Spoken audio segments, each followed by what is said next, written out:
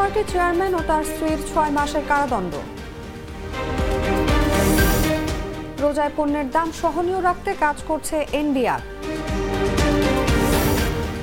জরুরি আমদানিতে ভারতের কাছে পণ্যের তালিকা দেবে সরকার। 648 এমপি নিয়ে সমালোচনা, নীতি নির্ধারকরা চাইলে স্পষ্ট করা হবে বললেন আইনমন্ত্রী। রাশিয়ার তেল শোধনাগারে ইউক্রেনের ড্রোন হামলা।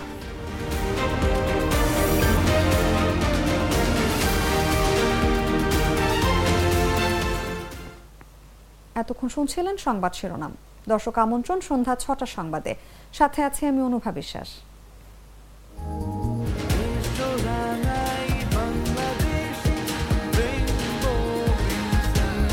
রেইনবো পেইন্টস, ছড়াও জীবনের রং।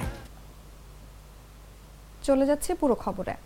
চেক ডিজাইনারের মামলায় ই কমার্স প্রতিষ্ঠান আলেশা মার্টের চেয়ারম্যান মঞ্জুর আলম শিকদার ও তার স্ত্রী সাবিয়া চৌধুরীর 6 মাসের কারাদণ্ড দিয়েছেন আদালত। একই সঙ্গে তাদের 3,46,500 টাকা জরিমানা করা হয়েছে। বৃহস্পতিবার ঢাকার দ্বিতীয় যুগ্ম মহানগর দায়রা জজ আদালতের বিচারক তসরুজ্জামান এ রায় ঘোষণা করেন। বাদীপক্ষের আইনজীবী নিকুঞ্জ বিহারী আচার্য রায়ের বিষয়টি জাগো নিউজকে নিশ্চিত করেছেন।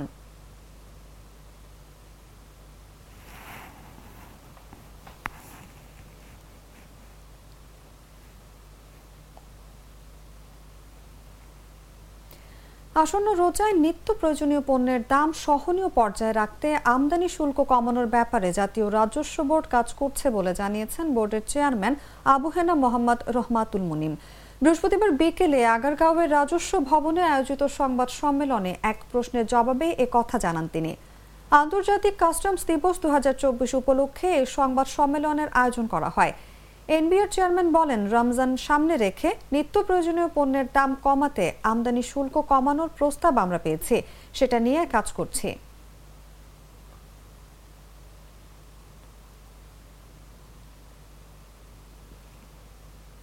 বাণিজ্য প্রতিমন্ত্রী আহসানুল ইসলাম টিটু বলেছেন, ভারত সরকারের কাছে নিত্য প্রয়োজনীয় পণ্যের একটি তালিকা দেবে সরকার, যাতে জরুরি মুহূর্তে পেঁয়াজ, চিনি, আদা, রসুন ইত্যাদি আমদানি করা যায়। ভারত বাংলাদেশের অকৃত্রিম বন্ধু। ভারত যে কোনো সংকটে বাংলাদেশের পাশে ছিল এবং ভবিষ্যতে থাকবে। বৃহস্পতিবার মন্ত্রণালয়ে বাণিজ্য প্রতিমন্ত্রীর সঙ্গে সৌজন্য সাক্ষাৎ করেছেন ঢাকায় নিযুক্ত ভারতীয় হাই কমিশনার প্রণয় কুমার বর্মা।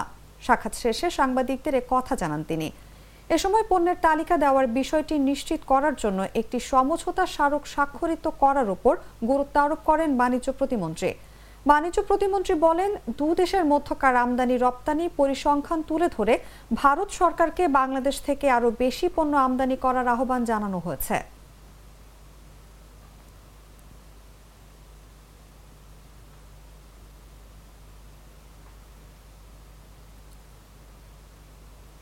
গুজব, অর্ধসত্য তথ্য, গণতন্ত্র, গণমাধ্যম, সরকার রাজনীতির কোনো কল্যাণে আসে না উল্লেখ করে তথ্য ও সম্প্রচার প্রতিমন্ত্রী অধ্যাপক মোহাম্মদ এ আরাফাত বলেন, আমরা গুজব ও অপতথ্য মুক্ত গণমাধ্যম চাই।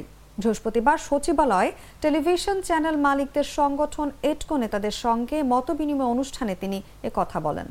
গুণগত এবং কৌশলগত যে বিষয়, সেখানে আমার কতগুলো চিন্তা আছে, যেগুলো আপনারা সবাই কম বেশি জানেন। বিভিন্ন সময় আমি এগুলো আপনাদের সাথে শেয়ার করেছি যে আমরা দিন শেষে চাই যে ডিসইনফরমেশন মুক্ত, মানে গুজব এবং রুমার বা অপতথ্য মুক্ত গণমাধ্যম, যেখানে শুধু তথ্যের অবাধ প্রবাহ থাকবে এবং সরকার বা অথরিটিকে অবশ্যই প্রশ্ন করা হবে এবং সেই প্রশ্নের উত্তর দেওয়ার স্পেসটাও থাকতে হবে।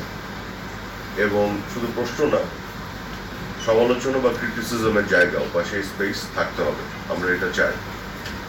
তবে সেই ক্রিটিসিজমের বিষয়গুলো যদি ফ্যাকচুয়ালি কারেক্ট ইনফরমেশন, সঠিক তথ্যের উপরে হয়।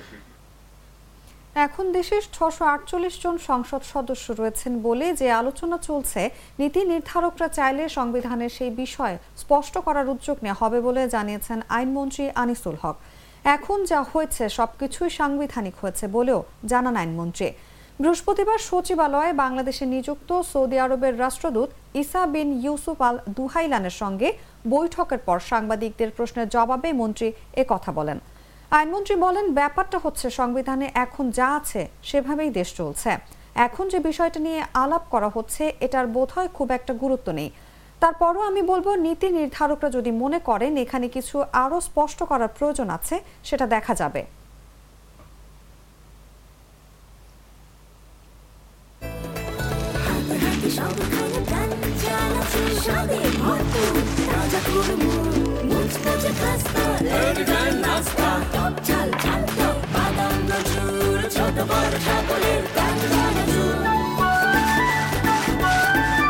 স্বাদে ভরপুর প্রাণ চানাচুর। হালকা বৃষ্টির সঙ্গে সঙ্গে বিভিন্ন অঞ্চলে তাপমাত্রা আরও কিছুটা বেড়েছে, কমেছে শৈত্যপ্রবাহের আওতা। বৃষ্টি কেটে যাওয়ার পর রাত থেকে ফের শীত বাড়তে পারে বলে জানিয়েছে আবহাওয়া দপ্তর। বুধবার দেশের 2 বিভাগ এবং 2 জেলার উপর দিয়ে মৃদু শৈত্যপ্রবাহ বইছিল। বৃহস্পতিবার 1 জেলা এবং 1 বিভাগের ওপর দিয়ে শৈত্যপ্রবাহ বইছে। তবে আগামী সপ্তাহের শেষ দিকে ফের বৃষ্টি হতে পারে বলে জানিয়েছেন আবহাওয়াবিদরা। বৃহস্পতিবার সকালে দেশের সর্বনিম্ন তাপমাত্রা 8.3 ডিগ্রি সেলসিয়াস ছিল দিনাজপুরে। তবে দেশের উত্তরাঞ্চলে এখনও শীতের তীব্রতা রয়েছে। রংপুর বিভাগের সবগুলো স্টেশনে সর্বনিম্ন তাপমাত্রার 10 ডিগ্রি সেলসিয়াসের নিচে রয়েছে।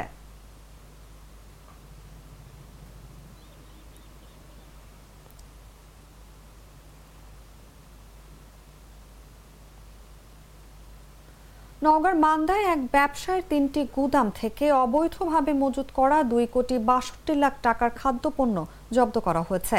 এ ঘটনায় মাসুদ রানা নামের ওই ব্যবসায়ীকে আটক করে গুদামগুলো সিলগালা করা হয়েছে। বুধবার সন্ধ্যায় উপজেলার পরানপুর এলাকায় মজুত বিরোধী অভিযানে বিপুল পরিমাণ এসব খাদ্যপণ্য জব্দ করেন মান্দা উপজেলা নির্বাহী কর্মকর্তা লায়লা আঞ্জুমান বানু। বৃহস্পতিবার সকালে মিডিয়া সেলে জব্দ পণ্যের তালিকা প্রকাশ করেন জেলা প্রশাসক গোলাম মাওলা। ওই তালিকায় দেখা যায়, প্রথম গুদাম থেকে 13,135 লিটার সয়াবিন তেল, 1,28,000 কেজি গম, 8,000 কেজি ময়দা, 27,175 কেজি অ্যাঙ্কর ডাল, 4,050 কেজি চিনি, 4,700 কেজি ছোলা, 5,920 কেজি পাম অয়েল, 1,020 কেজি লবণ জব্দ করা হয়। এসব পণ্যের মূল্য 1,05,57,000 টাকা।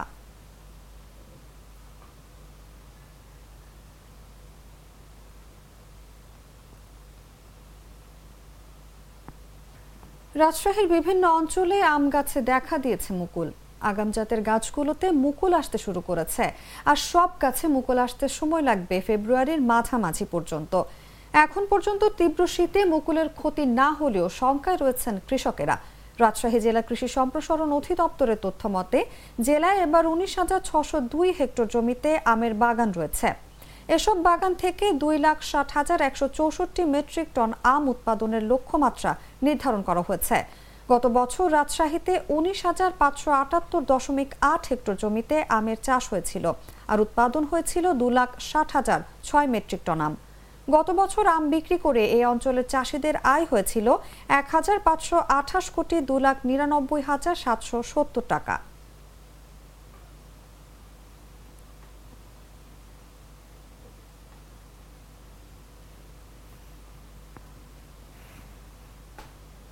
জানাবো আন্তর্জাতিক সংবাদ।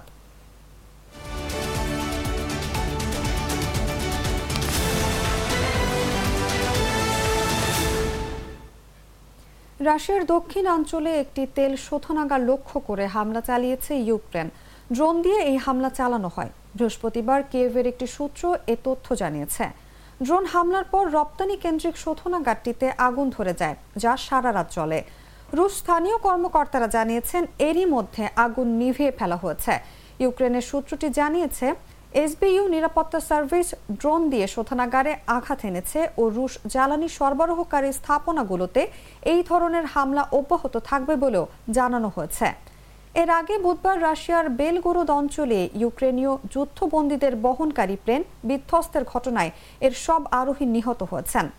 রাশিয়ার প্রতিরক্ষা মন্ত্রণালয় জানায়, রুশ সামরিক বাহিনীর IL-76 মডেলের একটি পরিবহন প্লেন মস্কো সময় বেলা 11টার দিকে পশ্চিম বেলগোরোদ অঞ্চলে বিধ্বস্ত হয়। প্লেনটিতে 65 জন ইউক্রেনীয় যুদ্ধবন্দী, 6 জন ক্রু এবং 3 জন এসকর্ট ছিলেন।